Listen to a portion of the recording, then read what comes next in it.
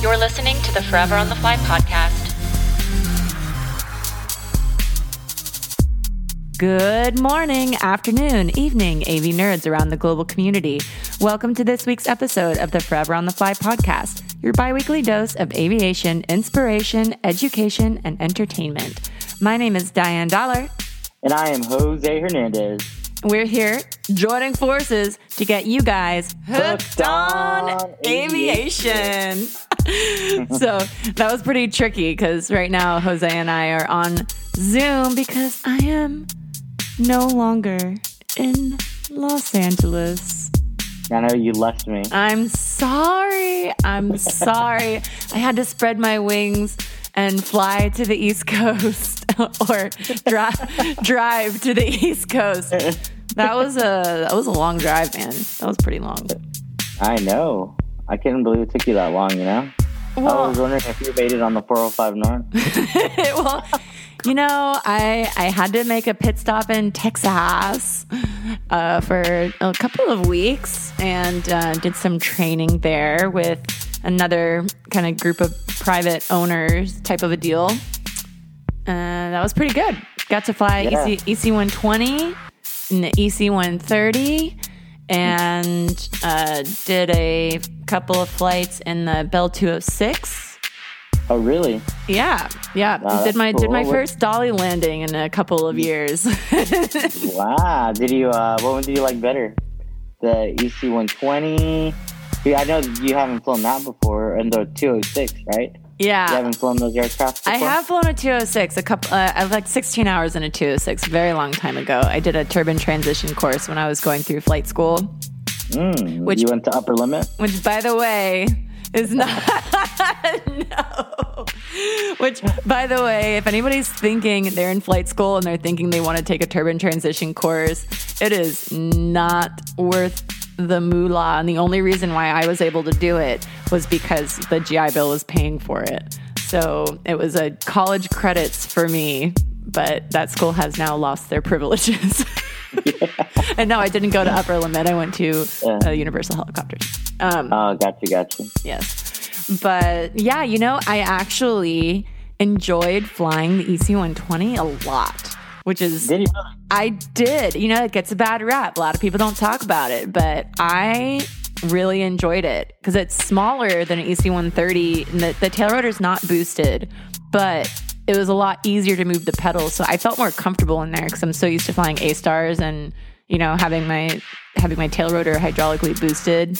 And an EC-130 hopping in there, it was a little funky at first, you know. It's kind of weird to get used to again with the pedals being so heavy, and I didn't really like it too much. But yeah. But the EC-120 was super cool. I mean, as long as it's not loaded up, I mean, you get a bunch of people in there, you know, it doesn't perform too great. But if it's just you and one other person, it's actually a really fun little bird to fly. So I was pretty happy with it, you know. Is that the one you landed on the dolly? No, that was the 206. Okay. Yeah. But yeah, then the training was really cool. You know, I got to do my buddy Dominic, who I think we're going to get on the podcast here at some point. He actually did all of the data collecting flights to create the A-Star simulator for flight safety. So that guy's pretty legit with his flying abilities. And we got to do some really cool tail rotor failure training that I had never done before. That's cool. I'm glad to hear you got some pretty cool training out of it, you know? Yeah, totally. Yeah. Dude, people in Texas are so nice, which is one of the reasons I've decided to move there in the next couple of weeks. So, yeah, I'm going to be flying some fixed wing. I'm actually getting my multi-engine license right now. My check ride's on the 19th. Good luck. Thank you. I am a collector of ratings at this point. It's one of the last ones that I need to get, right? So my fixed wing, multi-engine license, so I can hop on a King Air, and I'm also going to be flying a Pilatus, hopefully. That'd be awesome. Yep. And Pilatus would be really a PC-12. Yep, PC-12 and some helicopter stuff also. So just flying contract stuff for private owners. It's going to be pretty awesome. We'll see if it, I can make a life down there. Well, you're not done with your ratings yet. We still have to get our float. Oh, yes, next summer. Alaska, that is on the docket as well. Seaplane. That is on the docket. Seaplane. Yeah, we got to get our float ratings. That'd be sick. That's going to be next summer for shizzle. And by the way, guys, I just want to apologize for our absence, time away from our podcast. I had a lot of life events going on, and we're going to get back to it. I hope you guys enjoy this episode, and I hope to be pumping them out here on the regular for y'all. I, too, have had a lot of life events, as we mentioned. I had to drive and move my entire life across the country. But yeah, we're excited to get back to it. Our next guest, a million words come to mind when describing her. Leader, aviatrix, inspire, majorly awesome human being with over 1,500 hours in the F-16, including 163 combat hours over Afghanistan in support of Operation Resolute Support and Operation Freedom Sentinel. There's no doubt that this woman is a true hero and patriot. She's currently flying her second season with the United States Air Force Thunderbirds. Dang. Paving the way as a lead solo pilot, flying the number 5 jet out of Nellis Air Force Base, and serves as the squadron's chief of standardization and evaluation. And stay tuned for the end of the episode where we talk about external and internal pressures and a reminder to stay actively proactive in your pre-flight process to culture a safe and healthy flight. We've been waiting a really long time for this, and I'm sure you guys have been on the edge of your seat waiting for us to come out with a new episode. So we're stoked that she's here joining us today. Everyone, please join me in welcoming Michelle Curran. You do a full barrel roll, and eventually you'll do a full loop, and we'll just do them over and over, and you just move it in tighter and tighter. Hey, I'm Major Michelle Curran, and I'm forever on the fly. Oh, good. Hey, how's it going? Good. My name's Jose, by the way, senorita. Nice to finally meet you or see you in person. Right? Yeah. It's been a work in progress to get this scheduled, huh? Right. I know. Major Michelle Curran. Is it Curran or Curran? Curran. Awesome. Where are you at right now? We are in Pocono, Pennsylvania. Okay. What's there to do in Pocono? Not a lot. Not much. Pocono. Is that on the east or west side of Pennsylvania? It's on the east side. We're really close to New York. So we're actually going to Stewart in New York tomorrow, and it's like a 10-minute flight for us. Oh, really? Right Did that hurricane affect you guys at all? I thought I heard something about it. Yeah, it canceled our air show on Sunday just because so much rain came through. What? That sucks.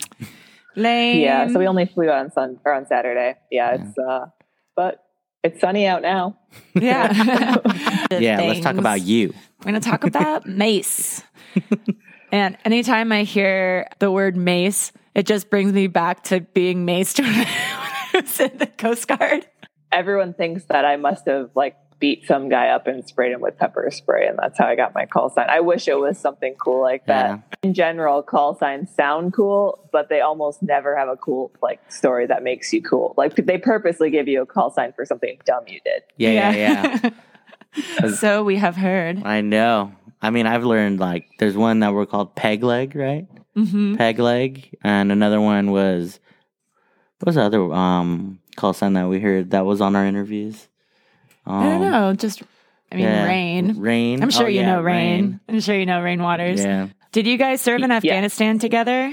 We weren't in the same squadron, so I don't know if we were there similar times or not, but I've met Rain a couple times just through air show stuff. Yeah. He was leaving right when I kind of showed up. But he's separated from active duty now, living the good life. Right? Yeah, flying FedEx. Yeah, I think he did a good job of exiting right after the demo team and taking the really fun, cool parts of the job, which is the stuff with the kids and inspiring everyone and transitioning it. Right. So I think he did that well. Yeah, for sure. Yeah. So being in this job specifically, a lot of people ask me how did you become a Thunderbird? Were you a kid when you were 5 years old that saw the team fly and was I'm going to do that? And really, I kind of just stumbled into it, which is kind of joking, but not really. I grew up in a small town in north central Wisconsin, and we did not have any air shows there. There weren't any military bases nearby. I didn't have any immediate family that were in the military at all. So I didn't really have any exposure to it. I was a good student growing up, and, like halfway through high school, my parents, who were super hard workers, like middle-class family, they're like, hey, we don't have a college fund to just pay for your college, and you probably don't want to be in $100,000 of debt. So let's start talking about scholarship options. And my dad suggested, he had gone to the University of Wisconsin-Madison and seen the ROTC program there. He wasn't part of it, but he had seen the cadets running around. He knew of it. He's like, I think he would do really well in this. And my first reaction was, heck no, I do not want to be in the military. I don't want to wear a uniform. I want to be a normal college kid and do all the normal college things. And like my, knee-jerk reaction was, no, like that's not for me. Here we are, like 12 years later. But the more we looked into it, he's like, let's at least look into it and go visit an ROTC detachment and check it out. So I learned more about it, and I was like, there's some pretty cool things you can do. And I didn't want to stay in that small town I grew up in. It's like 4,000 people. And it was a great way to travel the world. And I was just a really adventurous kid and driven. And the more I looked into it, the more I was like, well, this would actually probably be a good fit. And then you're talking about different branches of the military and quality of life. That is one reason I picked the Air Force. The Air Force, yeah. But, yeah, right. The Chair Force. Yeah. Yeah, right. I mean, everyone will say like the Marines are going to be out sleeping in the dirt, and the Army is going to be in a tent, and the Air Force is going to be in, like you said, the Four Seasons. And that's kind of joking, but kind of true. Yeah, all the Air Force bases I've ever visited had like 7 golf courses. I stayed on a really nice base down in Hawaii in like a private bungalow with a private beach for $40 a night, something like that. Oh, yeah. Oh, it was super, super nice. And in the cafeteria, someone actually took my tray for me after I finished eating. Oh, yeah. I was like, what are you doing? And they're like, aren't you done with your food? I'm like, but you're taking this for me? I was like, what? You guys have people for that? Yeah. That's totally funny that's what stuck out. Yeah. It's like, you're taking my tray? Why? If I could go back, I'd probably go to the Air Force. Air Force. Yeah. Hands down. So peanut butter jelly. Yeah. We all give each other a hard time about it, but I think like once you've been in for a while, you're like, well, it is nice to not sleep in a tent, right? Like, yeah. So, and then aviation was something that I wanted to do, but didn't have the opportunity to do when I was younger. There was a small airport in my hometown, and I told my parents I wanted to take flying lessons, and they were kind of just like, yeah, it sounds expensive. And like that was the end of the conversation, and it never really happened. I thought when I was applying to an ROTC scholarship, if I was going to be in the military, I wanted to do something challenging, exciting, and flying kind of just naturally fell into that category. And I loved roller coasters. I loved like climbing trees and jumping off things. And like, I was just that kid that my mom would turn her back for 5 seconds, and then she'd be like, oh God, she's up in the tree. Yeah. You and I are the same. Yeah. Then it was off to the races, and I did ROTC on a scholarship, which was amazing. I made such good friends there. And I was a super shy, introverted kid, and it really forced me outside of my comfort zone. And I grew a ton in the 4 years I was at college. So it was awesome. It was great that program really helped with that. And then I got a pilot slot out of there. And when I went to pilot training, it was kind of the same thing. I was like, well, if I'm going to be a pilot, I want to fly something fun and exciting and fast and go upside down. So I put F-16s first on my list, and here we are. Sweet. Wow. How competitive is it to get a pilot slot out of ROTC? It really ebbs and flows depending where the Air Force is at with their need for pilots. So when I was graduating, which was in 2009, I think my class got 6 or 7. And that was honestly about how many people actually wanted them. So it worked out pretty well. But I know there's years where it's less or it's more. And I think every class kind of varies how many people want it and how many don't. Turns out not everyone in the Air Force is a pilot or wants to be a pilot. Right. Surprise. But yeah, it's fairly competitive though. You need to be like in the top, I would say, third of your class or so to be competitive. They aren't going to send someone who's bottom of their class, even if they had a spot, to flight school, because I think they're kind of setting them up for failure. Mm-hmm. How does it work with ROTC? Is there like morning formations every morning? Do you have kind of do like a part-time job, or how does that work? Being in a university, doing the ROTC program? Yeah, exactly. So my dad brought that scholarship opportunity up, and I was like, heck no, I don't want to do that. I did not realize how much of a balance you actually can have as like a normal college student and an ROTC cadet. So for us, I think we did like morning PT twice a week. So you'd go work out together, which was early, but I mean, it's 2 mornings a week. That's not very like that much of a time commitment. And then you do what's called leadership lab, which is a couple hours, 1 day a week. I think every detachment does it at a different time, but that's when all the cadets from all the different grades, like so freshman through senior, are all together to do stuff like marching and problem solving and just all kinds of stuff. That's kind of like the heart of the detachment, is that leadership lab every week. And then you have a class, just like you would any college class, that's once a week, that's specific to your year in ROTC. And you're learning all kinds of stuff, from like military history to how rank works to customs and courtesies, like all the basic stuff you need to go in as a lieutenant when you finally graduate. So it's a couple days a week that you're in uniform. And when you're not going to those courses, you're in normal clothes, you're a normal student, you're living on campus or off campus or whatever. So it was pretty awesome. I think it's a good deal. Yeah. Yeah, it's pretty legit. What percentage decides not to go active after they graduate, do you think? So I've heard that it's been way more selective lately, just with the demands of the Air Force. When I went through, it was after sophomore year, you had that summer commitment where you basically went through basic training for a month. And once you had done that, you're committed at that point. You need to like finish the program, and then you're going to owe the Air Force 4 years. I don't know what the dropout rate was from people who entered as a freshman to those who actually finished as a senior. There were definitely a few every year that would continue for whatever reason. But it was a pretty good percentage that made it from my class that started to who I actually commissioned with 4 years later. You graduated, and did you go straight to flight school or straight to active duty? What was your path after you graduated? Yeah, so I know this varies all the time. You'll probably hear about like casual lieutenants where they just send them to a base to do some random job until a flight school spot is open. We had a break just with when they could fit everyone into the flight training pipeline. So I graduated in May with a 4-year degree, commissioned as a lieutenant, and then I didn't have a report date to my first base until November. So I have like 6 months where I'm not getting paid. I have no job.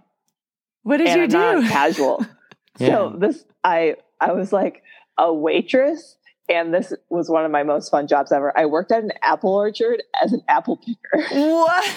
That's amazing. I got paid cash every morning. Shh, don't tell the IRS. Yeah, like secret safe with us.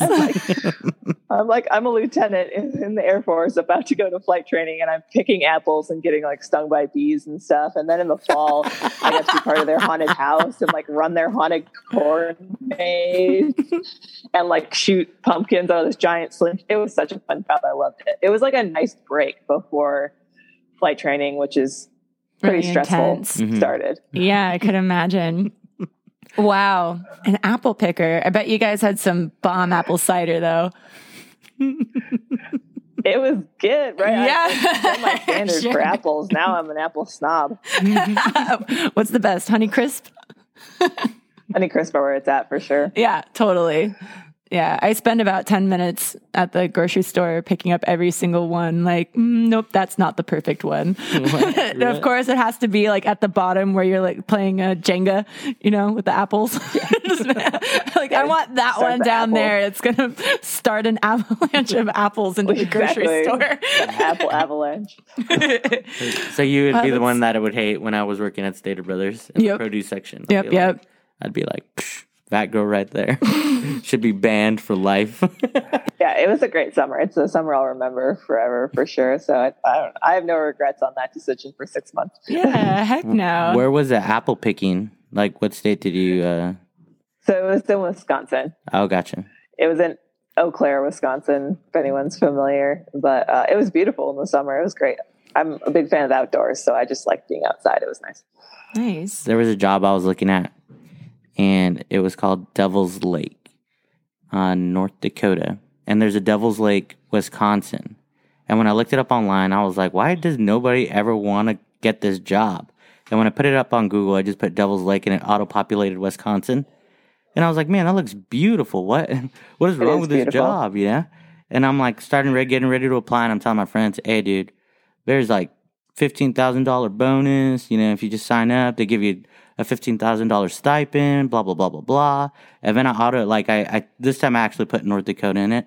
And there was like a half submerged truck and a dead tree and a lake, you know? And I was like, oh my God. I was like, wrong Devil's Lake. wrong one, man. And then I could start seeing why nobody go under that job. And I'm like, I don't mean to offend everybody in Devil's Lake, North Dakota, but if it sounds too good to be true, gotta update those Google pics.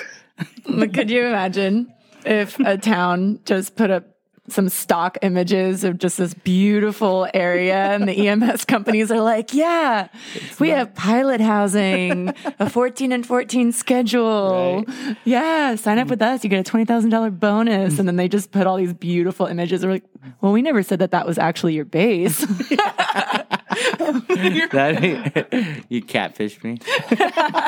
An EMS-based catfish. EMS-based catfish. So typically with these helicopter EMS jobs, the ones that give you the most benefits are usually the ones that are in the middle of nowhere that nobody else wants to go to, and the less desirable locations typically. So the more benefits and like awesome things that they're offering, you know, it's in the middle of nowhere where nobody wants to go. Just trying to reel you in. Come on, we'll give you more money. Crazy. So it's almost never worth it. Yeah. You know, a lot of people just go ahead and do those jobs for a year or so, and then they can, you know, transfer within the company to a better base. Or I've never worked that part of EMS, but just from what I've heard from friends that are in it right now. And how was flight school? Did you pick it up right away? Were you the total badass student right off the cuff, or? It was one of my favorite years, I think, in my career, but one of the hardest. I think a lot of people feel that way when they're done with it. I went into flying for the Air Force with 0 civilian time. Okay. Like I had ridden in a Cessna once. I was like, here, you can fly for a second, do a turn. And I was like, okay. That was like my flight experience outside of being a passenger on a commercial airliner. So there's intro or initial flight screening, which is like a 1-month program out in Pueblo, Colorado. And you learn to fly the DA-20. That was probably the hardest course I did in the Air Force, even though the content's not that hard when you look at it in the big spectrum of learning to fly the F-16 and becoming an instructor in that. But coming from no technical or mechanical background and no flight time, it was just like trying to drink from a fire hose. I'm trying to learn the systems of this aircraft. I don't understand how an oil system works. I don't understand aerodynamics. Like, it's all new, not to mention like trying to learn to talk on the radio and just all of the things. Yeah. So that felt like an uphill battle, and it was super stressful. There just wasn't enough time in the day. I would stay up super late, just sitting in the little simulator, practicing my ground op, writing out every radio call I was going to make, practicing it so that I didn't push the button and turn my brain off like everyone does when they're new to flying. And then once I felt like I was about to wash out the entire time. But when I left, the day I'm leaving, I said something about that to one of the instructors, and he's like, "You did really well." And I was like, "Wait, what?" This entire time, I felt like I was just barely keeping my head above water. I honestly thought that I might be out of my league and I might not be in the right career for a while during that program. I was like, I might not be able to do this. And then I got to actual undergraduate pilot training, the year-long program in Columbus, Mississippi. And it started off with all the academics and lots of taking tests and learning in the simulator. And I've always been a good test taker. And I was a really good student growing up. My parents really emphasized that and how important it was. So I think I had good like time management skills and study habits already. So I just did really well on the academic portion. And I think that kind of got me ahead of the power curve. So when we did start flying, it was not as hard of a transition as it was for some other people who struggled with that first phase. And I did well all through pilot training. I didn't really have any point where I was like, this phase is especially hard compared to others, and I think I'm going to fail out or anything like that, which I wouldn't say is the norm. I think it's a tough program, and it's kind of a steep learning curve. And I just got lucky that I had that foundation of good habits and, was good at memorizing things because there's a lot of that. And then I did get airsick, and the left hand, right hand just came pretty quickly for me. And I actually found the follow-on training, learning to fly the F-16, a lot harder than I did the year of undergraduate pilot training. How big are your classes when you're doing the training? Yeah, so I think for pilot training, I believe we had like 25 people in our class. And then when I went off to the B course, which is the F-16 specific training out in Phoenix at Luke Air Force Base, I think we had 18 people in our class. Oh, wow. Yeah, Nice. It's pretty big. Yeah, it's pretty big class.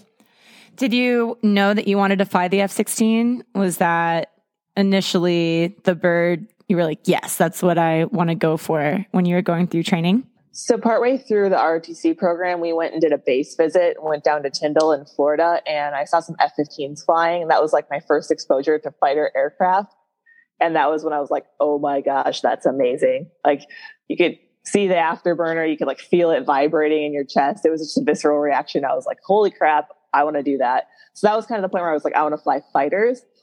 And then through pilot training, I was just kind of learning more about what the different mission sets were. And there were a few instructors there from the various airframes and talking to them. And honestly, right up until we submitted our dream sheet where you get to list all your preferences of aircraft, I went back and forth between the A-10 and the F-16. I was just like, I want both of these. Which one? And I ended up putting F-16s first because I wanted to fly fast and be aerobatic and all of that. But the A-10 is a really cool mission. So that's why I was kind of hung up on that for a while. But I would have been happy with either one. The A-10 is my favorite. I love the A-10 Warhog. Yeah, that'd probably be the plane I would fly if I was in the Air Force. I mean, it's pretty cool. Funny story about that. I met my husband on Bumble the first year I was on the team, like right after I moved to Vegas. And I don't know if you're familiar with Bumble, but Yep. the woman has to make the first. Yeah, very familiar. Yeah, familiar. The woman has to make the first move. So you have to I forget exactly how it works. So you have to like swipe right, swipe whatever. The one that says, yes, I like this person. And then you have a certain amount of time to talk to them. And I had clicked on my husband's profile and I was like, yeah. And then I saw his profile picture and I was like, he's really good looking. I'm kind of intimidated. Should I message him? Should I not? And there's this little extend thing that they can use. And he extended. And I was like, well, I guess he must actually be interested. So then I sent him a message and I have zero idea what I said, something generic and dumb. And in my profile, I said I was a pilot in the Air Force, but I didn't say what I flew. Mm-hmm. And he responded and he was like, oh, you're a pilot in the Air Force. What do you fly? And I was like, F-16s. And this is his second message to me ever. It was like, that's cool, but I really prefer the A-10. I was like, wait, what? Wait, what? And it was actually refreshing because it got really old, trying to date and being a female fighter pilot and people just being like, all I want to talk about is your job. It's so cool. I was a little kid and I just loved fighter airplanes. And I was like, bro, I'm not at an air show right now. I'm like, Yeah. We just have a normal conversation. Turns out he was in the Marines in Fallujah, so he has a special place in his heart for A-10s. But yeah, that's I've been off and on Bumble, and you're right. It's the only thing that guys ever want to talk about. And as soon as the first thing that they say to me is, when do I get to ride in your helicopter? I'm like, just go away. And so I did a little experiment because there was a good period of time that I wasn't really getting any hits. I'm like, what's going on? Why does nobody like me? I don't understand. And I switched my occupation. I was like, I'm just going to do a little social experiment here. And I changed it from helicopter pilot to a director of my nonprofit. And I took off all the pictures of me flying and I just put cute pictures on there, just, me in normal everyday life, whatever. And overnight I had 30 hits and I was like, wow. But I changed it back. So I was like, you know what? If, the person that I'm supposed to be with, if they have a problem with me being a pilot and feel intimidated by that, then they're just not the person I'm supposed to be with. Exactly. I was going to say, you're probably going to get a lot of quantity, but not quality if you just take it off of there. Cause I think that's a good litmus test for whether people are going to be supportive of someone that's like kicking ass just as much or more than they are. Yeah. So you picked the F-16, super dope. You know, at our event the other day, we had the Air Force, they brought out their virtual reality F-16 flight simulator. They're like, do you want to try it out?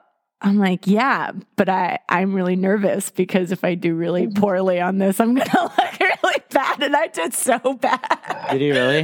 Well, I also was getting kind of sick. My stomach was kind of like, oh, even just being in the simulator. But it was super cool because you get to fly through this canyon and you get to shoot at targets and you kind of follow the leader and you go through different hoops. And I don't know if you've ever played on the sim that you guys have. I haven't. I always see it out there, but we're always like one thing to the next at shows, so I never get to go over there. But we have a VR headset that we use for training, and it makes me feel motion sick, even though I've never gotten motion sick in the jet. Yeah. And the guys were like, so how'd you do? And I'm like, don't look at my stats. I was like, I'm really busy. I'm like, oh, it was super cool. I'm putting on the event. Okay, gotta go. Bye. Nothing to see here. I'm like covering up the scoreboard. Like, don't look over here. They're like, you're supposed to hit the targets. Did you try it? No, I didn't. Oh man. Yeah, that's the thing when you're putting on an event, like a big event. It kind of feels like it's your wedding where you just plan 6 months for a big party for other people, but you don't get to take your time doing all the things that you even put together yourself. You just are being spread so thin. I didn't get to indulge in a lot of the other stuff. I was just kind of working the event. Yeah.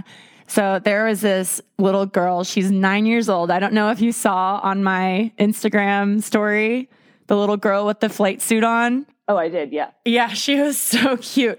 So she comes up. I was like, how did you fly the flight simulators? And she was like, yeah, but I don't like the Cessna. That's boring. I want to go fast and it doesn't even go upside down. So she was awesome. She was all about the F-16 flight simulator. We have some videos of her flying it and she was killing it. And she was like, well, I'm 9, but I'm about to turn 16. So I'm going to go to flight school. Is that what she said? Yeah. Oh, that's cute. Videos. That's cute. Really, really cute. That's amazing. There were some adorable kids there. I was like, man, I wish Michelle was here. Oh my God, I just like hit myself in the head with my microphone. I was like, oh, man, it would be so cool if Michelle was here because he'd be such an inspiration for her. You came to mind. Yeah, I was bummed. Those events are super fun and they've been really limited this season with a lot of shows kind of limiting their in-person contact. We've been doing like drive-in air shows and it's just not the same as it was in 2019. Yeah. When it was a normal season. So I do miss those events because those little girls, you can tell like the ones that already know exactly what they want to do and they can't wait to tell you about it. And they're just like little firecrackers and they come up, like this one girl came up to me and she's like, I'm going to take your job. Yeah. Oh. Like, that's awesome. Because like I said, I was a shy kid. Like I would have been way too intimidated to walk up to a Thunderbird pilot and just be like, what's up? I'm going to do that someday. I would have been like the one cowering behind my mom's leg. Like, can you sign this? But I love it. Yeah, that's cool. I wish it looked like it was a huge success especially for it being the first one. Yeah, we got the whole event filled. So it worked out really, really well. Overall, very, very big success. And everyone's just asking about the next one and the next one. And, when are we doing this again? And so hopefully, the plan is to kind of start this program around the country and have an ambassador program where other people who are representatives of the nonprofit can put on these little aviation days, smaller ones for the community kind of a thing, and just getting kids there and getting them inspired to go into aviation someday. Yeah, I'm sure we could do one in Vegas. I'd love to help you guys out with that. Do the controls get super hot inside those F-16s up there at Nellis during the summertime? Do you guys put stuff over the panels and the controls to help out with that? I could imagine. Yeah. So there's like leather covers that go over the seat and the HUD and stuff, but everything gets when it's like 110 to, I think earlier this year we were home and it was like 117 and we were flying local flights in the afternoon. Our takeoff time was like 3:00. I'm like, why? This is terrible. You mean 3 a.m.? Okay, cool. I'm down with that. But you like can't touch any metal surface will, no kidding, burn you. Like the ladder will burn you, the sides of the jet. So we're trying to do like practice our show launch, what we do in front of a crowd. And that involves like us like rippling down the line as we drop into the seats. But until it's like your turn to drop, you're like holding yourself up on the rails, which are metal. And so you're just like, oh, like burning my hand. Yeah. Do you leave your helmet on? The flight line. Yeah. So the helmet's sitting on the rail and it's just heating up. And then, I mean, we put all those on in order and then we close the canopy and the jet's starting up, but it takes a couple minutes for everything to come online and for the ECS that blows the cold air, it's coldish on the ground. Mm-hmm. It takes a couple minutes for that to get going. So that time frame when it's 115 out, which means on the ramp and the tarmac with the jets running, it's probably like 130. Ugh. And you have a helmet on and a G suit and a flight suit and you're in a jet with the canopy closed, which acts as like a greenhouse. Those few minutes are torture. I hate that part. You're just soaked in sweat for the rest of the flight. But once we get airborne, it works pretty well and it cools down in there. Do you at least have a camel pack of water that you can drink while you're flying, or do you just have to tough it out? Well, they're pretty short flights for a demo practice because we go through the gas so fast. So it's only like 45 minutes to an hour. So I'll have like an insulated bottle with ice and stuff in it that I'll leave with my crew chiefs on the ground. And if I have to like step to a spare aircraft or something, I'll just like chug some of it in between ground ops. But I don't take anything in the jet because there's not really a good place to store it. And like going upside down and stuff, everything has to be like really stowed away or it'll be flying around the cockpit. So I know some of the guys in the Diamond 1 through 4, they aren't, flying inverted as much and they can kind of jam a water bottle in the cockpit somewhere. But for the solos, so myself and number 6, we just do a lot of inverted flight with a little bit of negative G and like aggressive rolls and stuff. And anything that's not really buttoned down is going to be flying around the cockpit. I can imagine just you forget that you do have a water bottle in there and you're doing your training and all of a sudden you just see a water bottle floating in front of you. Yeah. No. Like, oh, I forgot about that. Dang it. Yeah. Oh, there are my sunglasses. You see it on the GoPro as it gets uploaded to YouTube. You just see a floating water bottle. That has happened, not with a water bottle, but I mean, it does happen occasionally where you'll find something when you flip upside down. You're like, that's where that was. That's where it was. Found it. Let me grab that quick and try to find somewhere to stuff it. How is I don't know what they call it. Is it G machine or where you practice The centrifuge? Yes.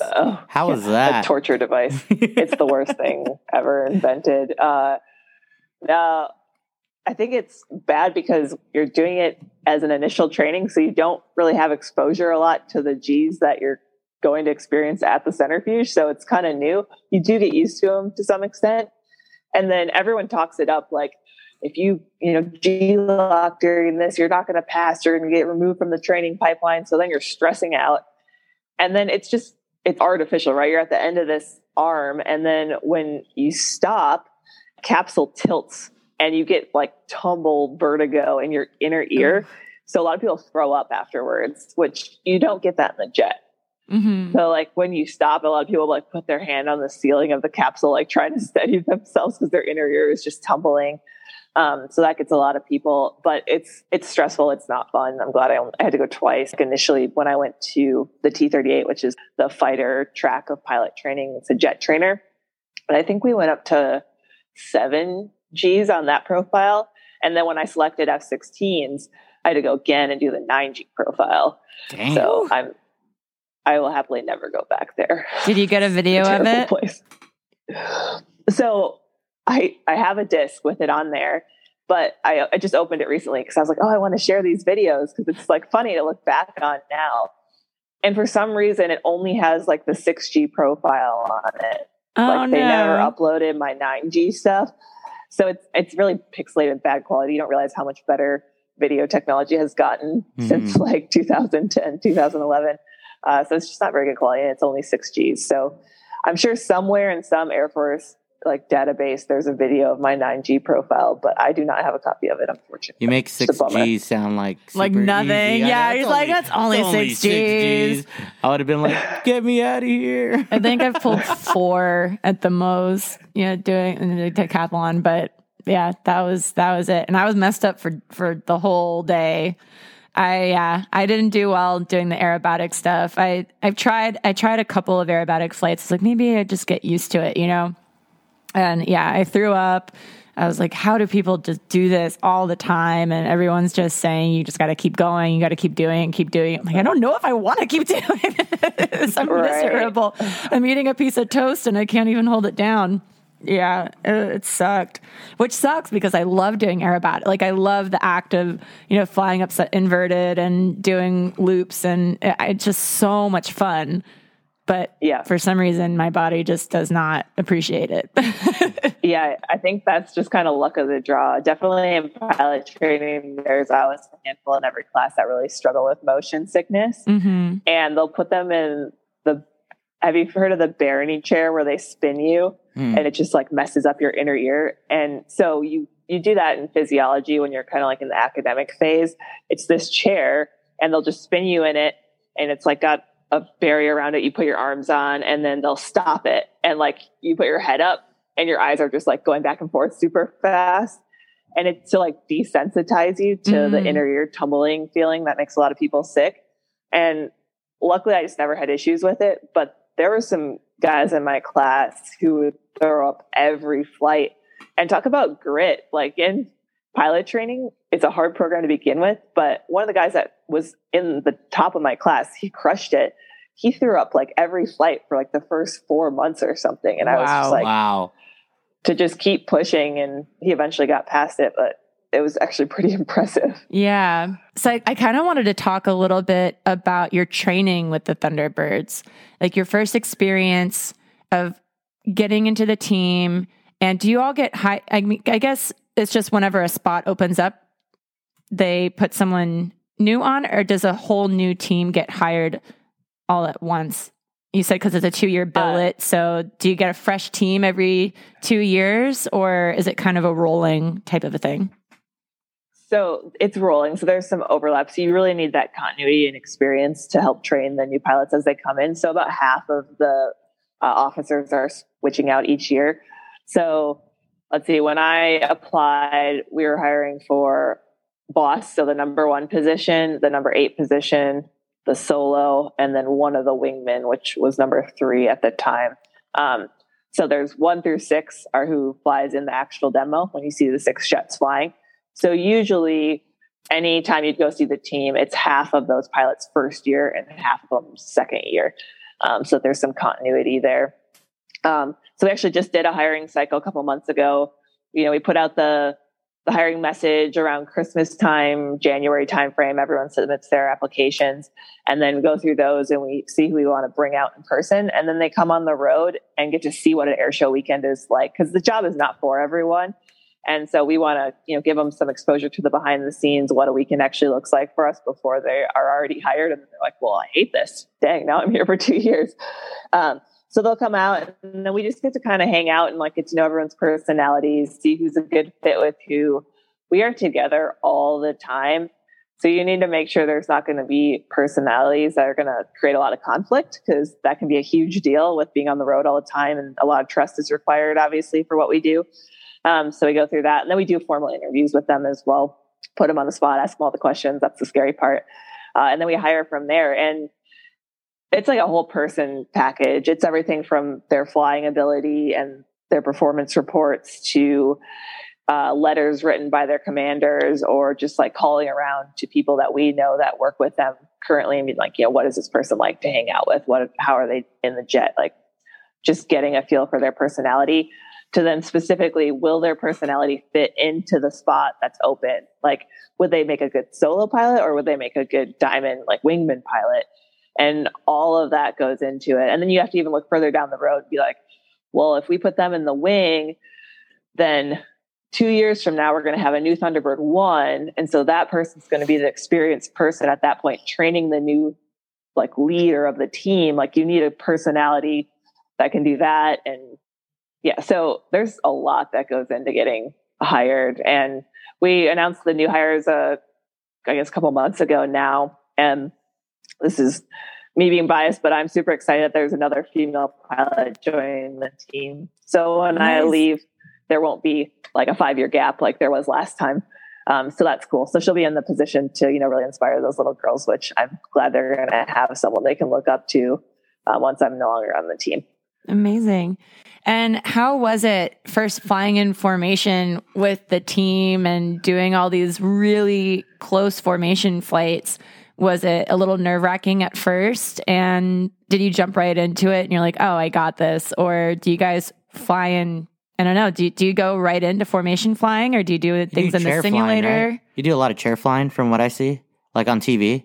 The formation stuff, we do some basic stuff in the simulator to kind of develop the cross-check of what you need to look at when, 'cause it's different than in like a gray unit. But the simulator is not good for flying demo maneuvers because you don't get the G's. The stuff we do is just really aggressive with that. And then trying to fly formation in the simulator, you just can't see and feel like the changes that are so tiny that you need to. So we don't really have any sim rides that are part of our syllabus. So we kind of jump right into it. But for me as a solo, like I would go out with the lead solo at the time that was leaving, and I learned all my single ship maneuvers. So if you've ever seen the show, we do some single ship maneuvers to kind of showcase what the F-16 can really do. And that's all done by 5 and 6. So I'll do like the max G turn, and I'll do climb, vertical rolls where I'll go in like 150 feet and then go straight vertical up to 15,000 feet, like just a few seconds. It's my favorite maneuver. It's super fun to fly. But to really just showcase what the jet can do. So we learned the single ship stuff first, and everyone is terrible at all of them. When you start, it's just not the kind of flying that you've been doing previously in your career. As an F-16 pilot, you're really like a sensor operator. Like the left hand, right hand of physically flying the jet is just an afterthought. It just becomes second nature.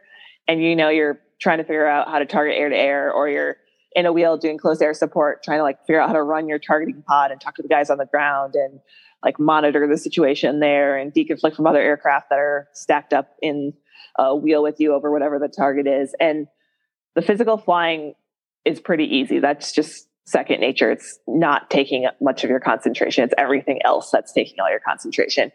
But then coming to the team, it's the complete opposite. Like we don't do anything tactical, and it's all left hand, right hand. So it takes a while to kind of transition to that. And like in the F-16, normally we never use the rudder airborne, like ever. But on the team, I'm full rudder deflection many times throughout the flight. And we never fly inverted. There's like no reason to. And normally you have stuff in your cockpit to be flying all over like we talked about. But on the team, I'm flying inverted all the time. And I'm pulling a lot of G's all the time.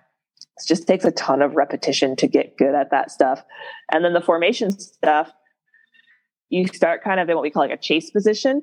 So a little bit further away and like aft from where you see us in the show. And you just start with like further and further bank turns. So Whifferdale's going up to like 90 degrees. And then you do a full barrel roll, and eventually you'll do a full loop. And we'll just do them over and over, and you just move it in tighter and tighter until you can finally like stay in formation. And then we eventually bring everyone together to be able to do that. But the formation flying is not a walk in the park. It's still hard. Like if it's a bumpy day or it's high density altitude or whatever it is, I'm like working hard, be real sweaty and tired by the end of the demo. Yeah, I would imagine. Wow. That's so crazy. I couldn't even imagine. How close are you guys? Like really, wing to wing? The Diamond gets the closest during the pass interview that they do as a 4-ship. This is 4 jets. And they're as close as 18 inches apart. What? And then, yeah. What? Yeah. So that maneuver is real stable. And they've just worked really hard to get it tighter and tighter. And we have a pretty experienced team this year since we don't have anyone new. And so the team is real dialed in right now. So it's looking really good. When we're all together and number 6 and I are on the wings, we're 3 feet apart roughly. And you're constantly making corrections. Like I'm sure you've seen some of the cockpit footage that we put out on social media. Everyone thinks like when you watch it, all 6 of us, which we call the Delta, you watch the Delta loop or the Delta roll, and people are like, wow, they look just like welded wing, like they don't move at all. And then you see the perspective from the cockpit, especially on the outriggers on the way on the ends, which is where I fly. And where number 6 flies on the other side. And we are like constantly moving the throttle and constantly adjusting and bouncing all over the place. But it's just such tiny amounts that it's not perceptible from the ground, but it's definitely perceptible to us. You're constantly making corrections. That sounds so intense. Yeah, 18 inches. It's hard to kind of fathom how that works aerodynamically with the airfoils being so close to each other and the air passing through. It doesn't seem possible that could happen. You know, just with the air going over the top of the wing and the other wing being right on top of it. So you can feel the other jet there, and Boss especially being out on the point with a wingman on each wing. If one person is closer than the other, his jet will get pushed that direction. Like if the guy on the left side is too close, it'll physically push the number 1 jet to the right. You can feel that. Yep. And you have like an abort plan where if someone's, feels that it's not stable anymore, do you guys have a safe word where you all break off in different directions? You're like, abort mission, and then just, separate from each other? Yeah, it's called eject. Kind of. No. Not quite to that extreme. The exploding cantaloupe is what we joke about that. But there's not many situations where you would react that aggressively. So there's abort spread where everyone would just rudder out. But usually it's only one person experiencing whatever the thing is. Like if we go through some wind shear or something, the person, that's on the side that everyone's shifting towards, you can get really tight quickly. And you can honestly just give a tiny bit of rudder away and you're moving away from them and you're not going to hit each other. And honestly, the crowd can't even tell. Sometimes we have very traumatic moments for us where we land and we're like, oh my gosh, that loop was so sketchy. And then we watch on the video and we're like, oh, that looks great. No one else was experiencing the terror that I was in that split second when I got a wing dip towards me or whatever it was. So yeah, it's usually a small correction that you just have to react to. They do get bigger when we're all 6 together. I fly off of number 2, who's flying off of number 1.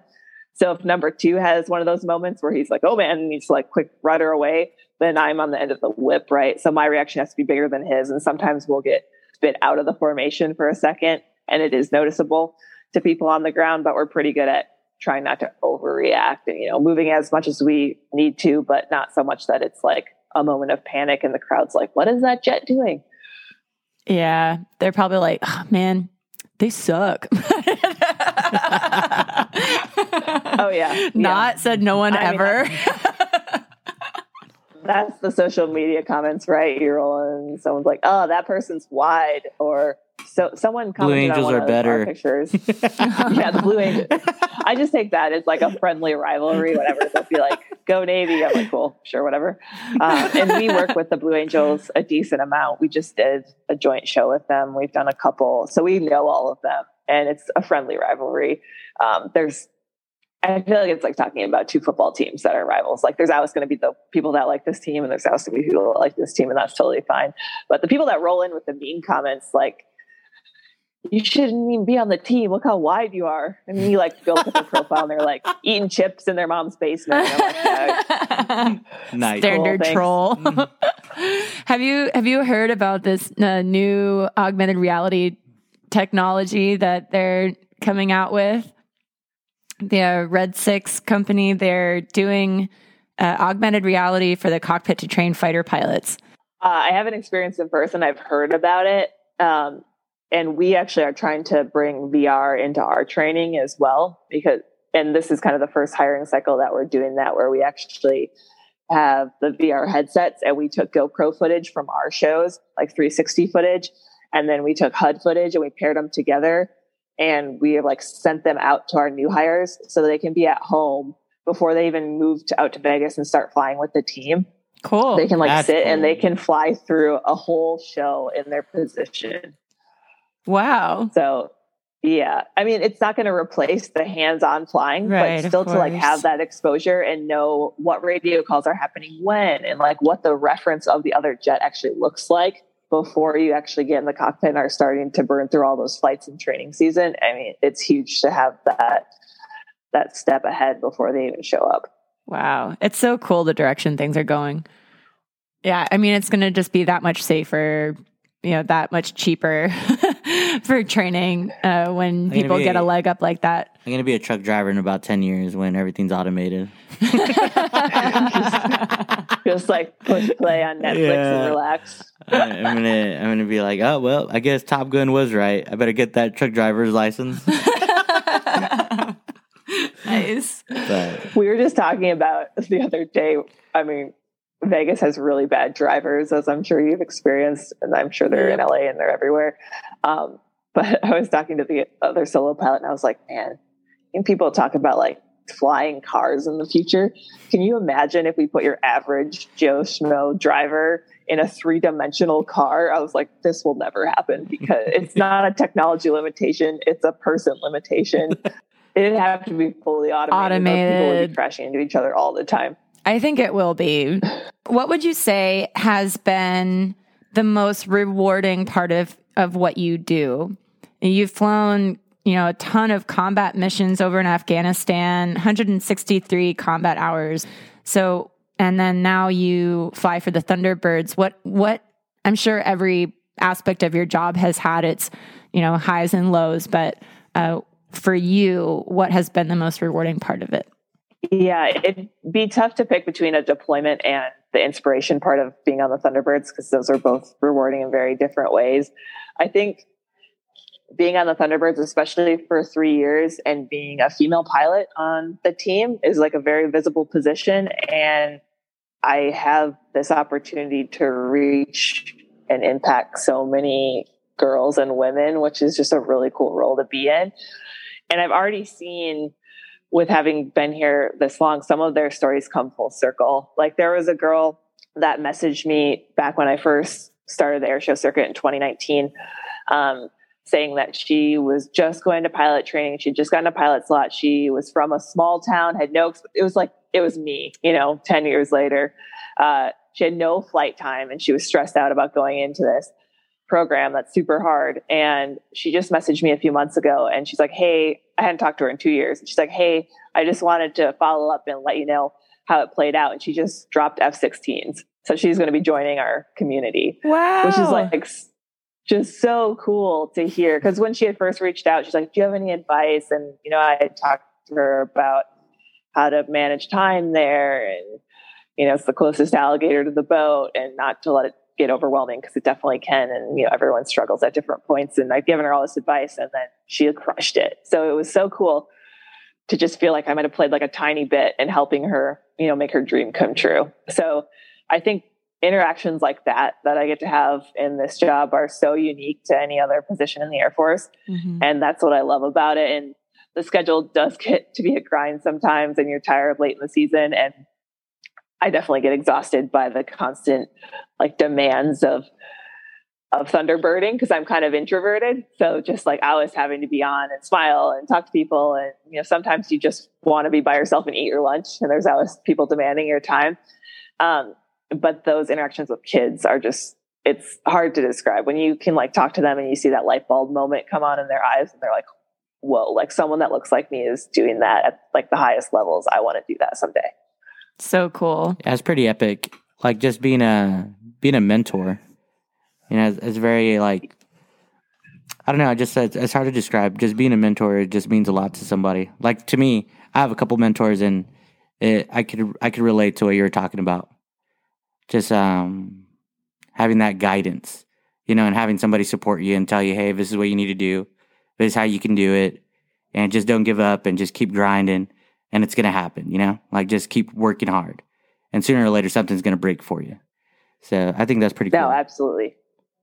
Yeah. And it's been cool to, social media has grown so much in that aspect in the last few years that I have all these personal interactions with people. They can shoot me a message and I can respond to them. And I think they are able to relate and see that we're not just like these robots in blue suits that are unrelatable and like that is an unattainable position. Mm-hmm. They see that we have families and that we have hobbies and that we're balancing all the things just like everyone else. And I think that's just a really cool impact to leave behind when I leave the team. I hope that will continue once I'm gone. Yeah, absolutely. Kind of humanizing the job a little bit, but, still maintaining this level of eliteness that, people can look up to and aspire to. Yeah. Like you said, especially young women, but even just women in general around the globe can look to you as a source of inspiration. And I think I can speak for women around the globe when we say that we're so proud of you. And, that's amazing. And congratulations on all of your accomplishments. And, I was kind of taken back. I don't even know how you and I started talking, but I just remember being so stoked. I'm like, oh my God, like the female Thunderbird is talking to me on Instagram. I think I laughed out one of your voiceover videos. I think I just responded to how funny it was because they're so funny. Oh, thank you. I really appreciate that it's not just super serious all the time. So I think that's how the conversation got started. Got it. Yeah. I was like, wow, she thinks I'm funny. You're all right. I'm just kidding. Well, I'll tell you what, not everybody appreciates my comedy, my aviation comedy. Some people think, I get some naysayers, people that I've worked for in the past that didn't appreciate the humor, anyways. But yeah. Whatever. I get naysayers too. Yeah. Like there's no matter what job you're in, there's going to be the trolls and the naysayers. Yeah. I should not read the comments, but sometimes I do. And I get fired up and sometimes I respond. This one person, I was looking back at one of my old videos and there was just one comment that was like, oh my God, are you serious? You look so dumb. Why are you so stupid? How can you be okay with looking so stupid? I'm like, oh. Oh, I don't remember this comment. Must have blocked it out. It was pretty funny. No, I will say, like, when I read the comment, I was just like, what? I'm like, what a troll. But it was pretty funny. So mean. Yeah. He was a pilot out there in Switzerland or something. I don't know. Yeah, it was it's like, I thought you were supposed to be neutral, bro. Nice. No, that's funny. He was anti-Diane. That's okay. I'm cool with it. I was super stoked that you interacted with me because, I hold you guys up there. Like, I see Thunderbirds and you guys are the elite of the elite, and I felt really special that you said something, and now we're here. So here we are. Yeah, here we are. I've been really looking forward to this interview. So it's so cool to hear your story and the ups and downs of the job, and anybody out there who's wanting to go that path. I think you've kind of shown that it's an attainable thing and kind of paved the way for people to follow in your footsteps if they want to do something like this. So that's really cool. Yeah, I hope so. That's really the goal, is to encourage people to chase whatever that dream is, even if it's not joining the military or becoming a Thunderbird. Mm-hmm. I think it just pushes people to do that thing that they see is hard and kind of scary. And there's a chance of failure because the reward is definitely worth taking that chance. What's next for Major Michelle Curran? That's what I'm trying to figure out right now. So normally the Thunderbirds is a 2-year gig, just because the schedule is pretty busy, and for career progression and all the reasons, it's only 2 years. But with COVID happening, all of us that were in our second year during last season got asked to stay for a third year to kind of just give the team more experience, since we only did like 6 air shows last year instead of the normal, like almost 40 different locations that we. And so I'm now trying to figure out what's next. And honestly, the flying on this team is super fun and it's been really cool. But like I said a little bit, the best part of the job for me is just seeing that I can inspire other people and leave that impact.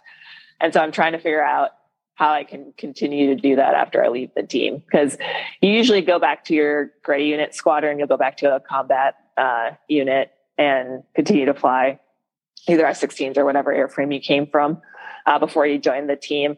And that's an amazing job with really cool missions. I mean, I deployed doing those missions, and it was super rewarding. You work with like the highest caliber people around, and it's really cool. But this has given me a little insight into some other things I can do. And I'm just excited to see how I can kind of transition from the team and keep doing that. So I haven't nailed down exactly how that's going to play out yet, but it's definitely a work in progress. So we'll see what happens. Very cool. Yeah, well, good luck. Yeah, good luck with everything. Yeah. And thank you for coming on. And yeah, you are an inspiration, Senorita. That's what's up. And your Bumble story was pretty funny. I will say, your Marine husband is right with the A10s. The A10s are a little closer to my heart, you know?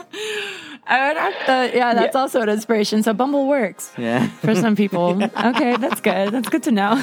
I mean, we were both in our 30s, and this is our second marriage for both of us. And I have a stepson. So he has a son who's 9, and he's amazing. And so you think, I think you get into your 30s, especially if you were already married or you have a child or baggage, however that looks, you're just like, man, like, how do I meet quality people at this point? But I don't know, Bumble success story. Maybe we just got lucky, but it's worked out really well for us. Not bad. Amazing.